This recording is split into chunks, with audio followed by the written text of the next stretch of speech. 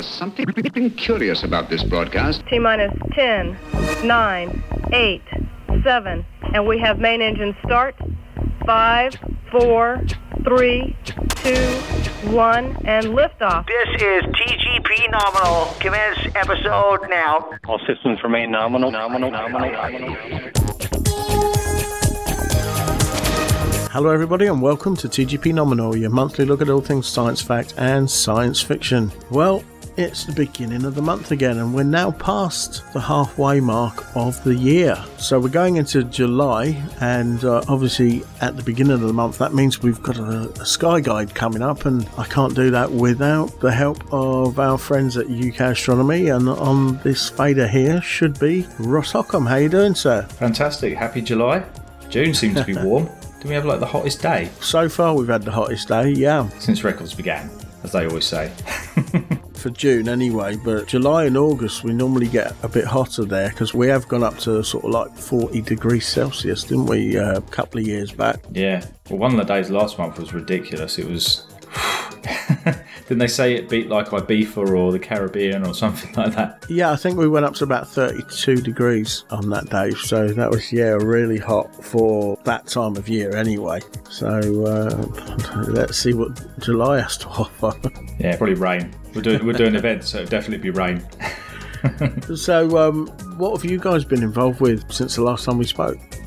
I think I did a space store, didn't I? I did COP, the space store, and did an event there. We mentioned that you were going to be doing it. How did that go? That was fantastic. Really good. Really enjoyed it. They're great there. Well, I say they're great. It's because they give me free coffee. So I can't really say anything bad about that. But no, lovely, man. The lovely people there turned up. We had about 40, 50 people, something like that, turn up.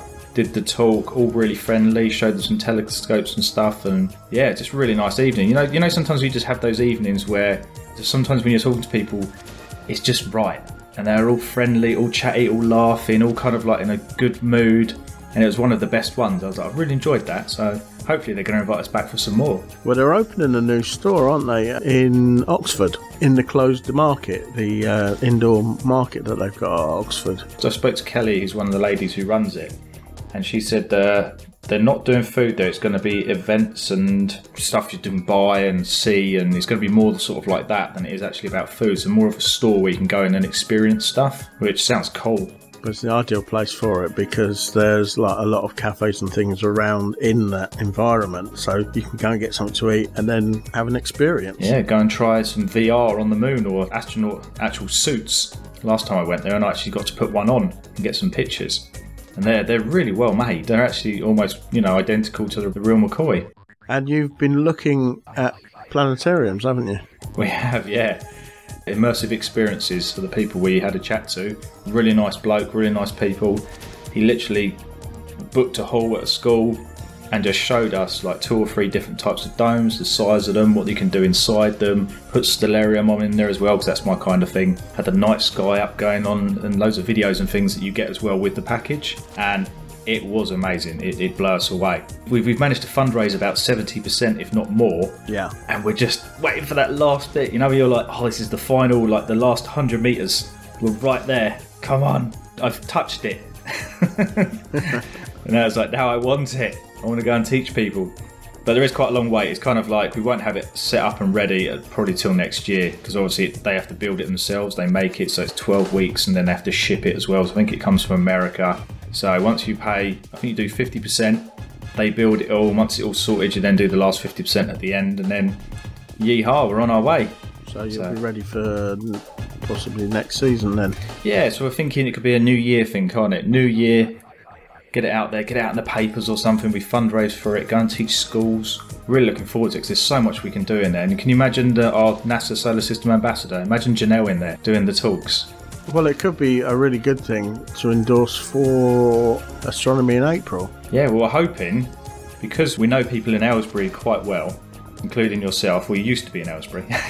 Yeah.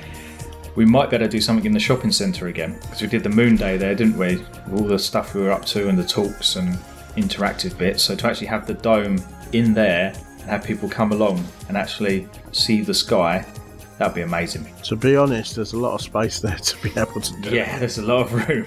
So at the moment, I think we're at a point where we've had the quotes through and we're pretty much there. We've just got to decide whether we go for the small one or the slightly bigger one. The only problem with the slightly bigger one is it may not fit in some halls. So do we take a hit on, 5 or 10 less people per go, but make sure it can fit in every hall? Because obviously we might be doing cubs and scouts and beavers and things like that, so they don't have huge halls. I mean, at the end of the day, you might have a few less people, but you're getting out to more people. Yeah. So we might not be able to do everyone in a day, but we can do more because, we're not saying, oh no, it's not going to fit in there, so we can't teach you, I'm afraid, sorry. Sure, it's an observatory or something, or Science Oxford. They've actually just bought one as well. Frankie, my wife, has been chatting to them. She's chatted to loads of people and they've been giving us advice and saying that the smaller one is actually, for them, better because you can get it in everywhere. So it's nice to hear someone who actually has one and is using it. They're really nice about it. There was no sort of, oh, you're buying one as well. Oh, it was like, no, that's awesome. It's brilliant. And it's nice that they, can work together. And also, it's going to take up less space in the van, isn't it? So... Well, yes. Do you know, I was amazed. He folded it up and it went in a suitcase. What, the big one? No, normal everyday suitcase for going on holiday. Nothing massive, not huge, just a normal standard suitcase. And that was the actual dome itself. And I was thinking, I thought it'd be like packed up into a massive like square with all, wraps around it. But no, it went into a suitcase. And then you've got the blower, obviously. It's like a bouncy castle one. So that's quite big, but you can get a smaller one. They're big, but they're not huge. No. So when I looked at it, you actually get a trolley with it as well, like a thin, I forgot what they're called, the trolley. And it all fits on this trolley, which is great for the van because I've just got ramps on there now for the big 16-inch telescope. So I could just wheel it straight up and into there. I might have to move a couple of scopes over to the side and voila, there you go, it's there. I know Frankie's been sharing one of the videos, which is the one from Caltech. Yeah, she thinks that's the nicest video, so she likes to share it around. It's about a hospital, isn't it? Yeah, that is an amazing thing. And to be able to do that, to go to hospitals and hospices and all those kind of places and to be able to teach people or show them things that they've probably not seen would be pretty amazing. Funnily enough, we had a lady message us who works for a hospice and they have a field, but they didn't have a hall. So I chatted to her about it and said, if you've got a hall or we can find one for you, we can do an event. And she said, why don't you do it at the hospice? So we're actually going to go, hopefully, and do this event at a hospice for people and their families. So that one for me is kind of like quite a nice one. It makes you feel good afterwards. Definitely. Yeah, so watch this space, eh? It's all happening. Right. So I think we should take a short break there. And when we come back, let's get straight into what's happening in July.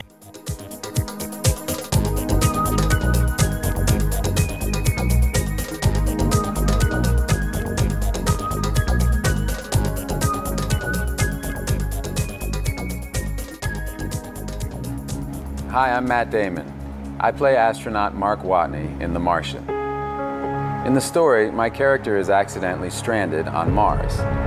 Sending people to Mars and returning them safely is the challenge of a generation. The whole world held its breath when the Curiosity rover landed in 2012. The boot prints of astronauts will follow those rover tracks, thanks to innovations happening today. NASA's journey to Mars begins on the International Space Station, some 250 miles overhead, where we're learning how humans can thrive over long periods without gravity. Here at home, people are working across the country on the new Orion spacecraft and Space Launch System rocket that will carry astronauts farther than ever before. When we invent new technologies for exploration, it benefits all of humanity. But more than that, the journey to Mars will forever change our history books, rewriting what we know about the Red Planet and expanding a human presence deeper into the solar system. Follow NASA's journey to Mars at www.nasa.gov.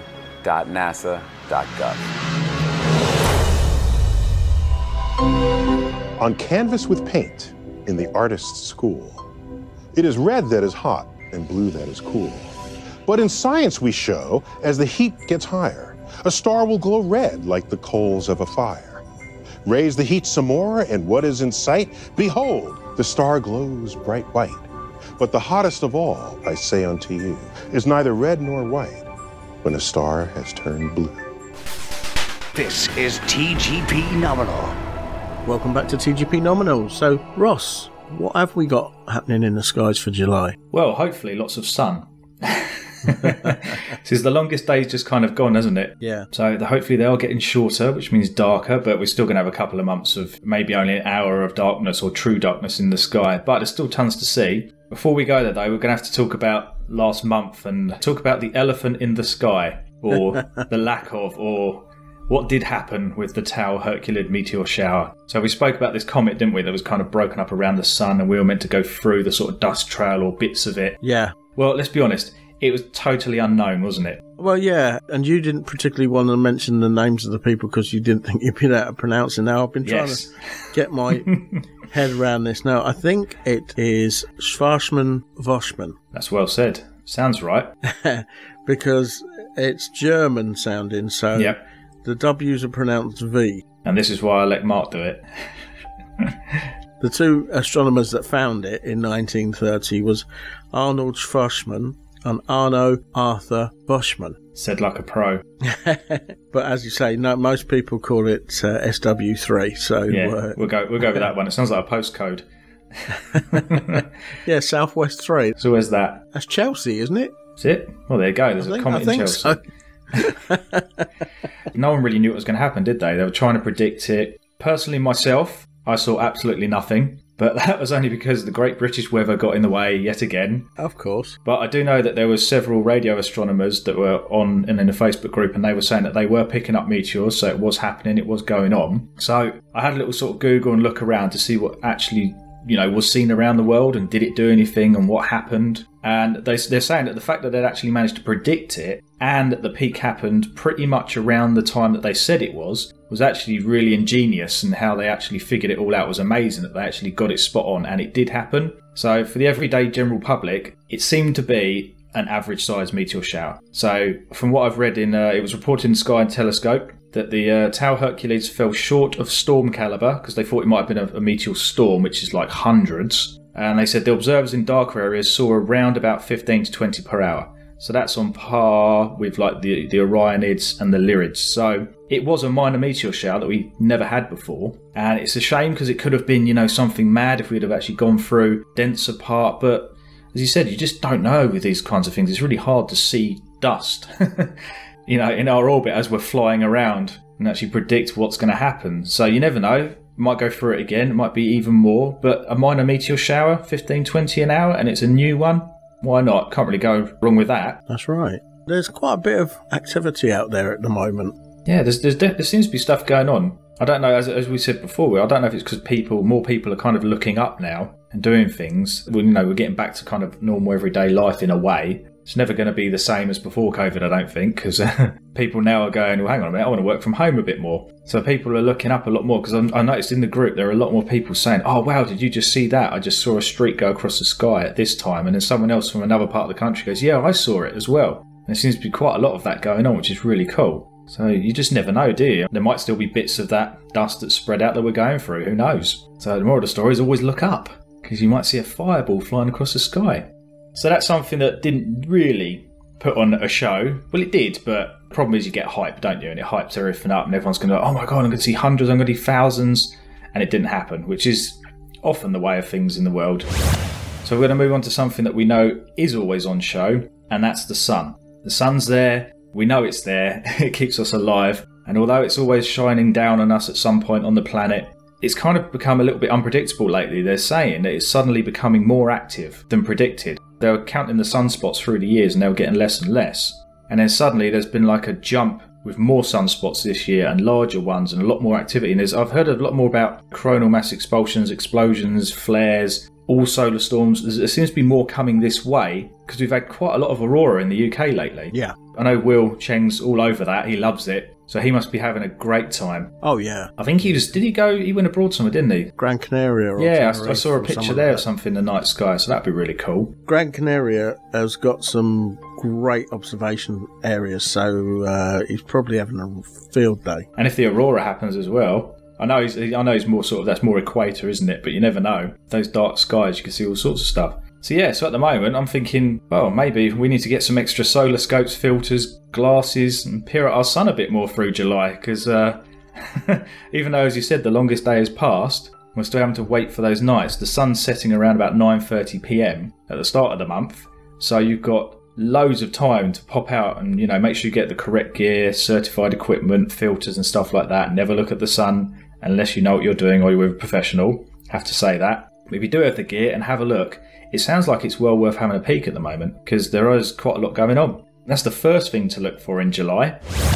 I popped out last night to let the dogs out. I think it was about 2 o'clock, something like that in the morning. And Jupiter is really prominent in the sky, isn't it? It is. So easy to see. Really bright. At first, I thought it was Venus, and then I was like, no, Venus isn't up at that time. And I was like, that's mad. And then you look slightly to the right, and there was Saturn as well, just with your eyes. And it was starting to slightly get light outside as well. Yeah. And they're so bright. If you were looking straight on where Jupiter is, you're looking at Jupiter through your left eye, and just in the corner of your right eye you can see Saturn. It's a little bit higher than Jupiter, not as bright, but you can definitely see it. Yeah, so that's it. The planets now, they're up in the morning still at the moment, but they're getting higher and higher, and they're getting a lot more easily to see. I reckon a couple more months and we'll be really getting a good view of them. They're rising, Saturn's peaking above the horizon around about midnight now. Jupiter just before 1 a.m, with Mars following around about 1:30 a.m. So they are slowly creeping up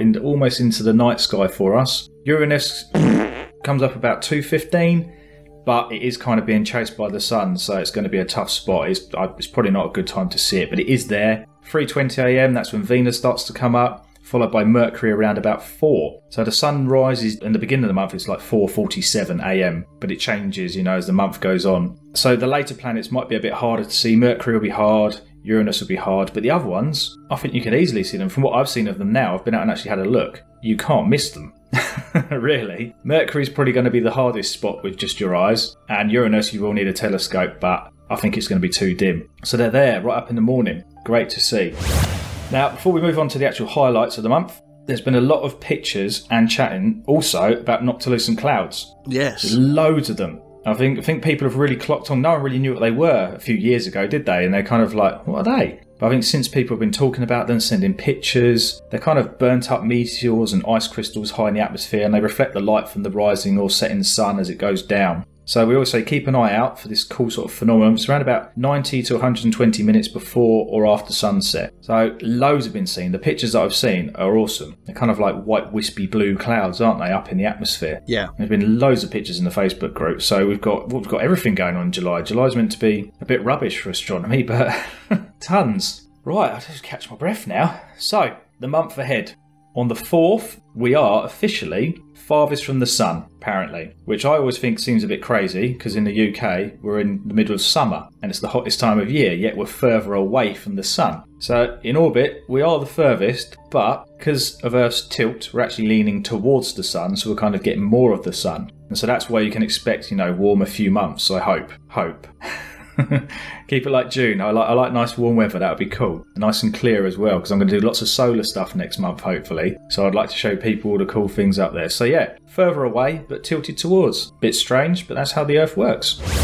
We move on to the 8th. Tonight, if you pop to the moon, if you have a pair of binoculars, or a telescope as well, you should get a good view of the Jura Mountains, which we always talk about being lit up by the sun. It's known as the jeweled handle. They say it's best around about 11 p.m, and if you're looking at the moon, it's kind of top left is around where they are, and you'll just see this sort of handle of mountains just jutting out from the shadow. If we move on to the 9th, we can have a look at a crater called Kepler. They said it's going to be especially visible tonight, so tonight will be a good time to see it, and it's where a crater's been hit and all this stuff has been ejected out during like a meteor strike onto it, and it's created all this debris from the crater out all across the surface of the moon. It's quite a bright crater. It looks almost like it's got lots of rivers running out from it where all this debris has been thrown out, and it's all kind of a lighter colour. So that's on the 9th.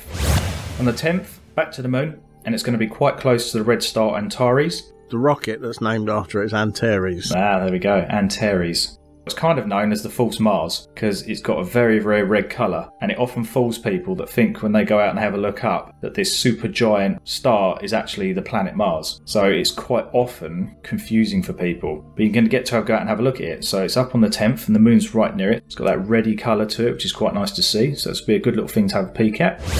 On to the 13th. Tonight's full moon is the closest full moon to Earth this year, apparently. So in 2022, it's the closest full moon to Earth, even though there was one last month that was kind of said to be a supermoon. This one's meant to be the closest. So it might look slightly bigger for a telescope or with some binoculars, especially as it rises up from the horizon. It'd be really worth just popping out and having a look at it. I don't think you're not going to go out and go, whoa, that's huge, it's well different. But it does look bigger and cooler as it's coming up from the horizon due to all these illusions and things of our eyes and all that stuff, and our atmosphere that we spoke about, I think probably last month as well. So yeah, 13th full moon, go out and have a look, closest one. Move to the 15th, look out from about 11 p.m. onwards, and you'll see the moon and Saturn start rising together. So although Saturn is kind of around about 12 o'clock at the beginning of the month, it's going to get in later and later. So 11 p.m, the moon and Saturn are going to rise together on the horizon. The moon's going to be to the planet's right-hand side, with Saturn slowly moving up and over the top of it as the sort of sky rotates round throughout the night. So if you're actually watching it, you'll see it looks like Saturn is almost going up and over the moon, which will look quite cool. If we move to the 19th, it's now Jupiter's turn to meet the moon, and it's going to be directly below the planet around about 3 a.m. So again, as the night goes on, the moon's going to slip underneath Jupiter. So another lovely little sight to see. Good opportunity for maybe, a picture or two, because you could get Saturn with the moon, you get Jupiter with the moon, have them both, put them on your wall. From the 21st onwards, the moon will be out of the way. So for us deep sky observers and astrophotographers and stuff like that, it's time to get our gear out and try to spot those fainter objects. Even in the summer skies where it's quite, bright, you can still get some awesome pictures and still see galaxies and nebulas and things like that. So from today onwards, that's the time to go out and start hunting.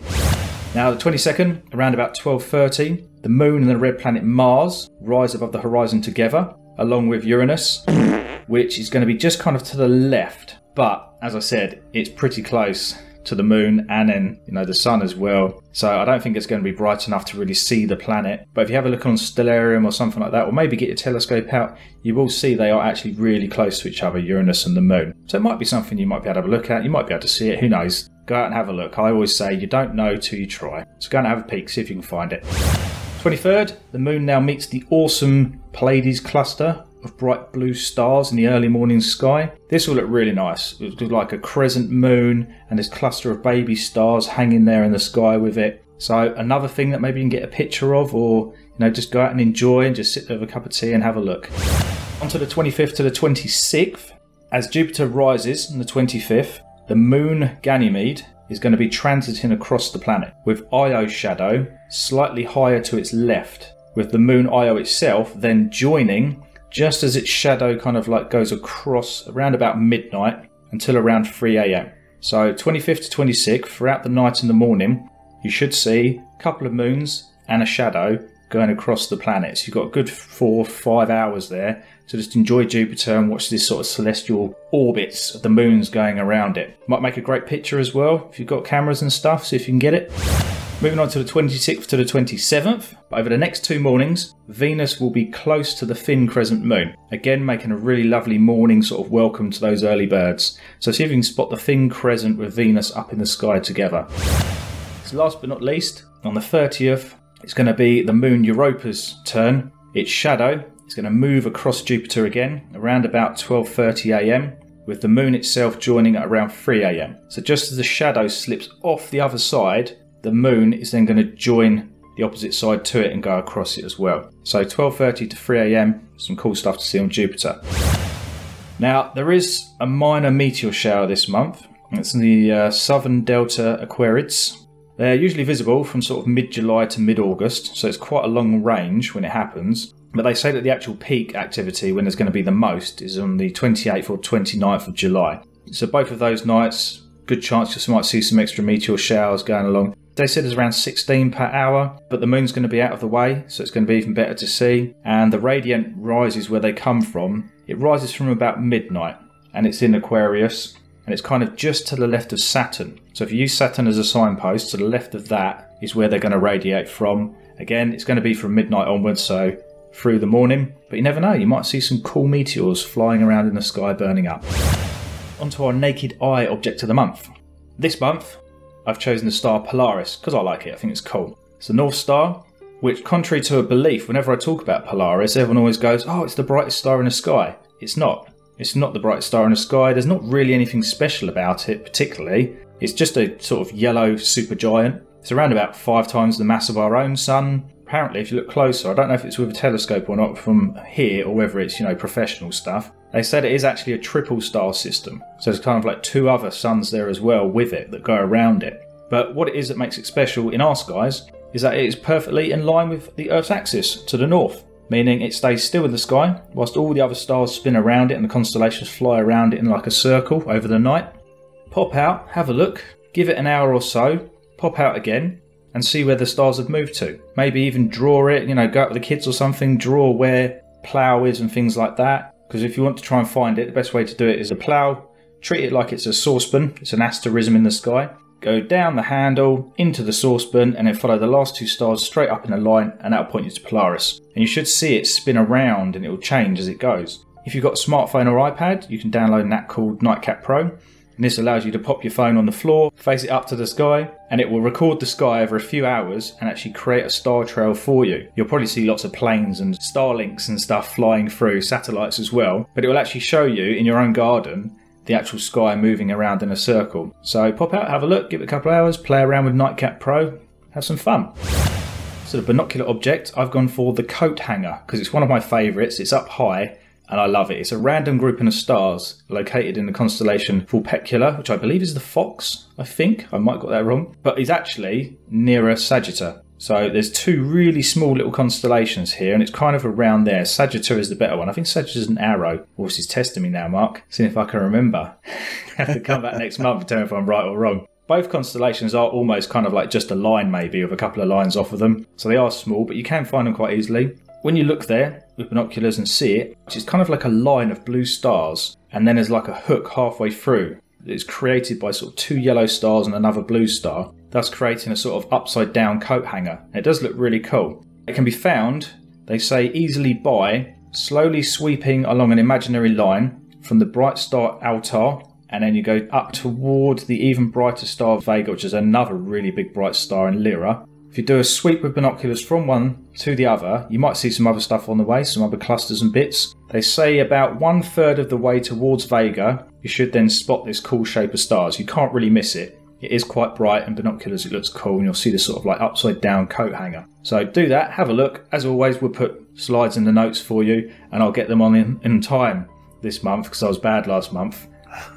I was late. I had to go and do a first aid course in Park Royal for 5 days, and I was knackered. So I apologise for that. That was entirely my fault.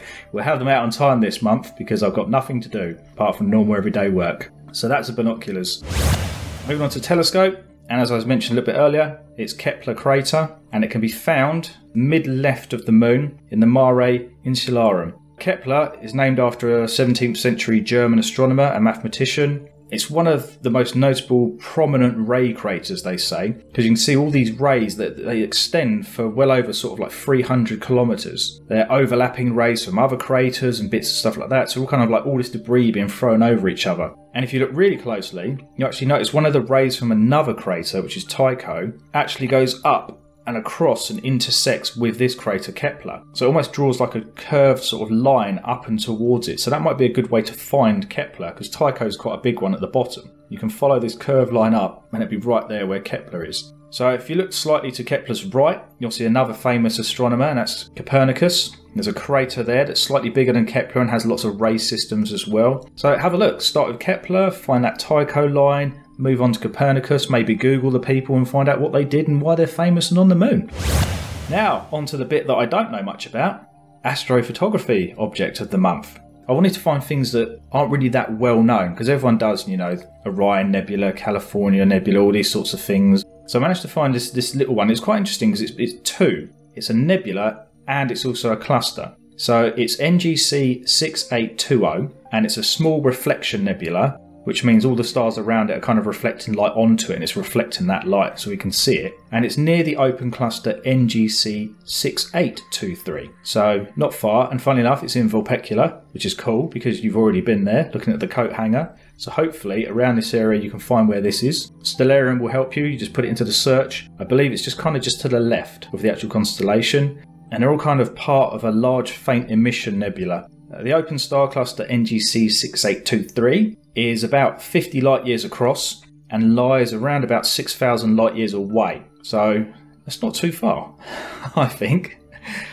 The centre of the cluster, they think, formed about 2 million years ago, so not that old really, and is dominated by sort of the brightness of a host of bright young blue stars all around that area. The outer parts of the cluster contain even younger stars, so there's quite young stars, and if you look out to the sides a bit, you can see more, and they're even more bluer, sort of like younger stars. From what I've seen in photos, you can actually see what looks like kind of like fingers of dust clouds jutting out into the nebula. So these sort of like dark bits sticking out. I think it actually almost looks like mountainous in shape. Almost like a mountain in the sky kind of jutting out through the nebula in dark shapes. So it's a great little astrophotography target. Try and capture it, see what you can see. I like the fact that it might test you because there's a cluster there as well as a nebula. So you might have to, figure out a way to get the stars one way and get the nebula the other without being too bright for you. So that is everything for July.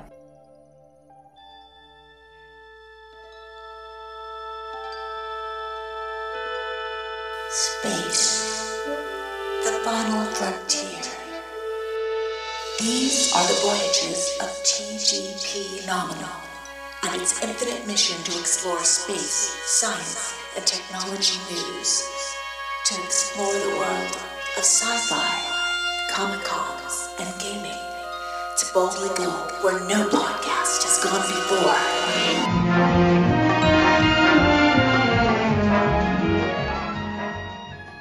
Now, usually at this point, I would ask Ross about what's going on for UK astronomy in the next few weeks, but there's been a question come up in the UK astronomy Facebook group, and I thought it'd be cool to mention it because it's a basic question, but it's quite fascinating at the same time. The question was that this person had been seeing the moon in the daytime skies in the UK, and if that is possible, does that mean that it's not able to be seen in the night time on the southern hemisphere? Do you know what? They were frightened they were asking a stupid question, but it's not a stupid question. How come we do see it during the day? How come it has different phases? How come, I can be seeing it here and someone else can be seeing it from somewhere else in another country, yet it's up during the day for us, so how come they can see it? Mm-hmm.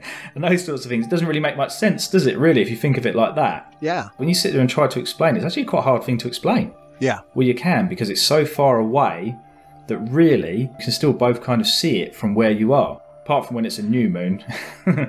If you put your finger a little bit of a distance from your face and you look at it through one eye and you look at it from the other eye, you're seeing it from two different... Yep, two vantages. So it looks like your finger's actually moving, but it's not. Yep. So it's almost like, imagine your face is the Earth. Yeah. And then shut one eye, because that's someone over there, and then do the other eye, and it's someone in another country, and you're like, oh yeah, look at that. I'm actually doing it now. It works. Yeah. It does look like your finger's moving, but it's not. It's stationary. So yeah, and as we know, the moon every night, kind of all day, depending, moves slightly in the sky, doesn't it? So it moves slightly back every night. I mean, you've hopefully seen it from us talking about the podcast enough. I've mentioned it enough the last few months about it going past back all the planets. So then, sometimes you're going to see it during the day, sometimes because it doesn't perfectly go round us in tune to our day. No. So what's it, about 27 days, something like that it goes round? Yeah, about that. Putting me to the test now. You can see it over the course of a night. I mean, we quite often talk about where a occults a star. Mm. So that's actually the moon kind of moving slowly across the sky and, going in front of that star. So you can actually see it for real, in real time, with binoculars or a telescope, the moon actually moving in the sky. I mean, think about it as well. We talk about when you look through a telescope at a planet, if you're just using a normal manual telescope, the planets are drifting out and across it. And that's because that's the Earth moving. If you even sit and look at shadows on the ground, you can actually see the shadows moving slowly as we're actually rotating with the sun. So it's the same with the moon. So it's all kind of like crazy. You get to see this stuff moving around. I love that question, and it is really cool because it is really just about the distance, isn't it? And as you said, perspective. Yeah, it actually reminds me of a video a guy put up about explaining about the curvature of the Earth. Yep. And it's all down to, if you look directly at the sea, it looks just completely flat. And that's because we only see something like, 0.5 degrees or whatever it is of a whole circle. Yeah. Through our perspective of what we can see. But the bigger the degrees of perspective, obviously, you're going to get a curvature, but Yep. you can't actually physically see that No. with the human eye because your range isn't that big. I'll have to dig out this video, but it's an amazing video, and he's done all the equations to work out the different degrees that you need to be able to see different things, and he's basically used different coastal points as landmarks so that you can physically see what he's talking about, and it makes perfect sense once you've watched this video. That's the thing, isn't it? When you think about it yourself, you sit there and go, how does that work? And then someone comes along and explains it and you go, totally get that now. As you say, here the moon might rise at 11, but in another country it will rise at a different time as it goes around. Well, it doesn't have to be in a different country. It can be in a different part of the same country. Yeah. And the bigger the country, the bigger the difference. If there's a transit of the ISS across the moon, someone in the north of the country, and that's just in the UK, may not see it because he's looking at a different perspective. The ISS doesn't transit the moon. But in Cornwall, it does transit the moon. I noticed it, well, not the ISS, but I noticed where when the sun goes down, in certain parts of the UK, it's a gradual fade. Yep. But if you go somewhere like the Isle of Wight, it virtually goes from daylight to... Bye. Yeah, and it's like, I think about when I look at some pictures in the other countries, and the moon crescent isn't to the side. It's like a smiley face. Yeah. As it goes down, you think, that's crazy. They have it completely different. It's almost like a smile slowly disappearing with each phase. And then maybe a frown as it comes back on the other side. Yeah, it's cool stuff. It's like what they say about taps as well when they drain, don't they? If you're at one way, they go clockwise. You're another, they go anti-clockwise. And you go, what? So, what a way to end. Yeah, definitely. I Definitely. think we've thrown up more questions than answers, haven't we? Yes and no. So I think we should just quickly move on to what you've got coming up. As we record this... I'm in two places at once. Yeah, time travelling. This event will be happening on the 2nd of July, which is when this podcast should be going out. Yeah, Nature Day at Howell Park, I believe it is. Yeah, it's called Love Nature Day, and as you say, it's at Howell Park Wood, and it takes place from 11 a.m. to 4 p.m. We've been invited to take the whole van, so the mobile observatory is going to be there. We'll have the awning out, have telescopes out viewing the sun, hopefully. And as we said, there's meant to be lots going on. So fingers crossed there's some nice flares, because we've got telescopes there that can see the flares on it, and also sunspots. So hopefully we'll get to see it all. There's a lot of people coming along from different outlets. So you got people from the RSPB, that's the Royal Society for the Protection of Birds. I used to be a member. You've got people from the Natural History Museum in Tring coming over. Your good selves, obviously. You've got the North Bucks Bat Group. You can create wildflower seed parcels with bucks buzzing. And you can listen to the Wolverton Town Band playing alongside the famous Howell Park Wood Frogs. Yes, I know about the frogs. They have some metal frogs there, don't they? Have you been to Howell Park? There's like some metal frogs. Yes. They all have instruments and stuff, don't they? So I didn't actually know there was going to be a band there, so that's cool, because I enjoy that. That'd be a good bit of fun. So hopefully, the only thing that will stop us is if it's raining. Because if it's raining, we obviously can't get the van onto the field, and there's no point getting the scopes out because it's just going to get wet. So if it's not raining, even if it's cloudy, we will be there. Because we'll have loads of other stuff we can talk about. We can show you all the telescopes in the van, all the gear we've got, bits like that. And, you know, we've got other things. We don't know whether we're going to do badge making. We've got solar glasses that we're going to give away. So even if you don't get to see it then, you can take some solar glasses and see them from your back garden later on. So hopefully it'll be loads to do. I'm looking forward to it. It should be fun. I think they did invite me last year and probably the year before, but as we know, these things didn't go ahead. So we've been waiting quite a while for it. And I think it's been great because, one, I love nature. I love going out and learning about stuff. There's always people talking about hedgehogs, isn't there, and bees and birds and bats. Do like bats. They might have booked me in to do a couple of bat walks with them as well, where if it's clear, we're going to go on a bat walk, and then I'm going to go and teach them about the stars with a laser and stuff. So that'd be really cool. I'm really looking forward to that. So apart from that, what else have you got going on? Well, we're going back to schools. Going back to school, that sounds a bit... I'm going back to school because I don't know anything. Yeah, we've got a couple of schools coming up. I believe we have something coming up that I won't ruin, but we're going to visit the Space Store again, and this time we're going with our young ambassador, or shall I say crew member, Aston. So you remember the kid that wrote the Solar System book? Yep. His Solar System book is getting an upgrade. From what I've heard, he's writing a lot more, and it might be in the Space Store in the future. Wow. So fingers crossed. I've had a little word, and they are very interested in what he does and his book. So we're going to go and have a little chat with them in a meeting, and maybe, there might be an event there that he's going to join me. So this is what we hope is going to happen. And it looks like it is going to go that way. So, I think it would be amazing if it does, because he's a great kid. He's awesome. And his knowledge, Aston is a force to be reckoned with. Because when I first spoke to Aston, I was really worried that he was going to make me look as though I didn't know anything. Yeah, I was worried about that too. Because I think I'm doing an assembly or something with him, or a talk at his school. And then the teacher said to me, I think it might be best if you lead, and then Aston can come in and do bits and stuff. And I'm like, blimey, it's almost like he's now supporting me. So that should be fun as well. But no, he's a great kid. And if he is. If you've got the link, you can pop it on the notes for people if they want to have a look at his book. But as I said, there is a new one coming out soon, hopefully. I think his mum and dad are trying to get it done by the end of the month or mid next month. So they're really going to town on it. Because I like my DK books and all that kind of stuff. The first book did come across very similar to one of those. It was, practical and very easy to comprehend. Yep. And had a lot of information in there. And he'd done his own pictures of the planets, hadn't he? As well as, Which apparently are getting an upgrade as well. He's working on Venus at the moment, I believe. So he's got a few more to go. So he's going to have to get drawing.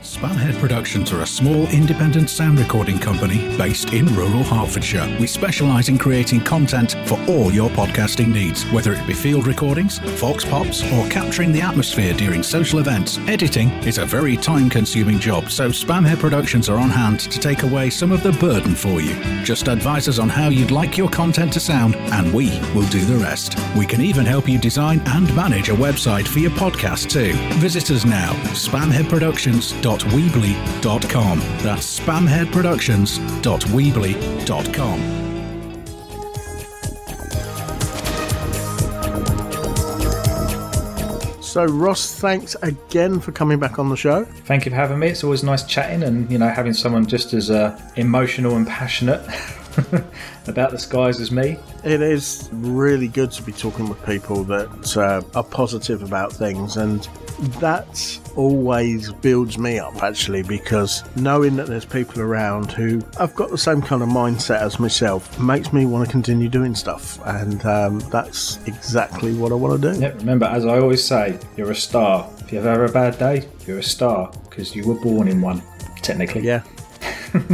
Yeah, we are pretty much all made of stardust.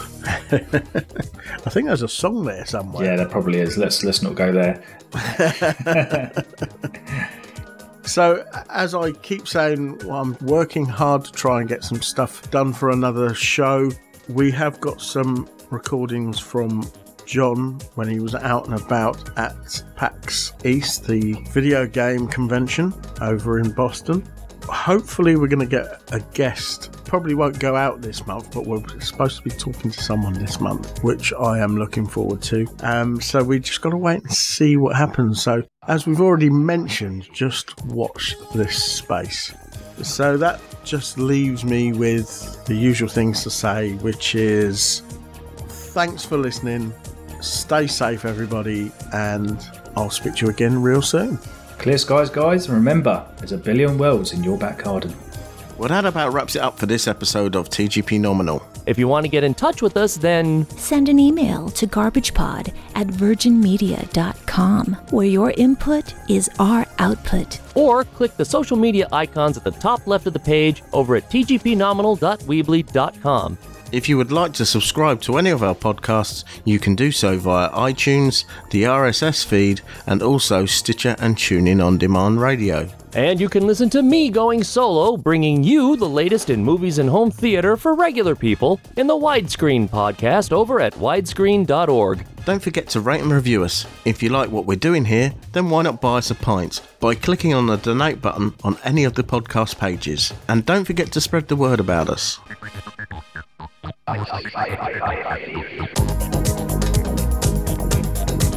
station, this is Houston ACR. Thank you. That concludes the event.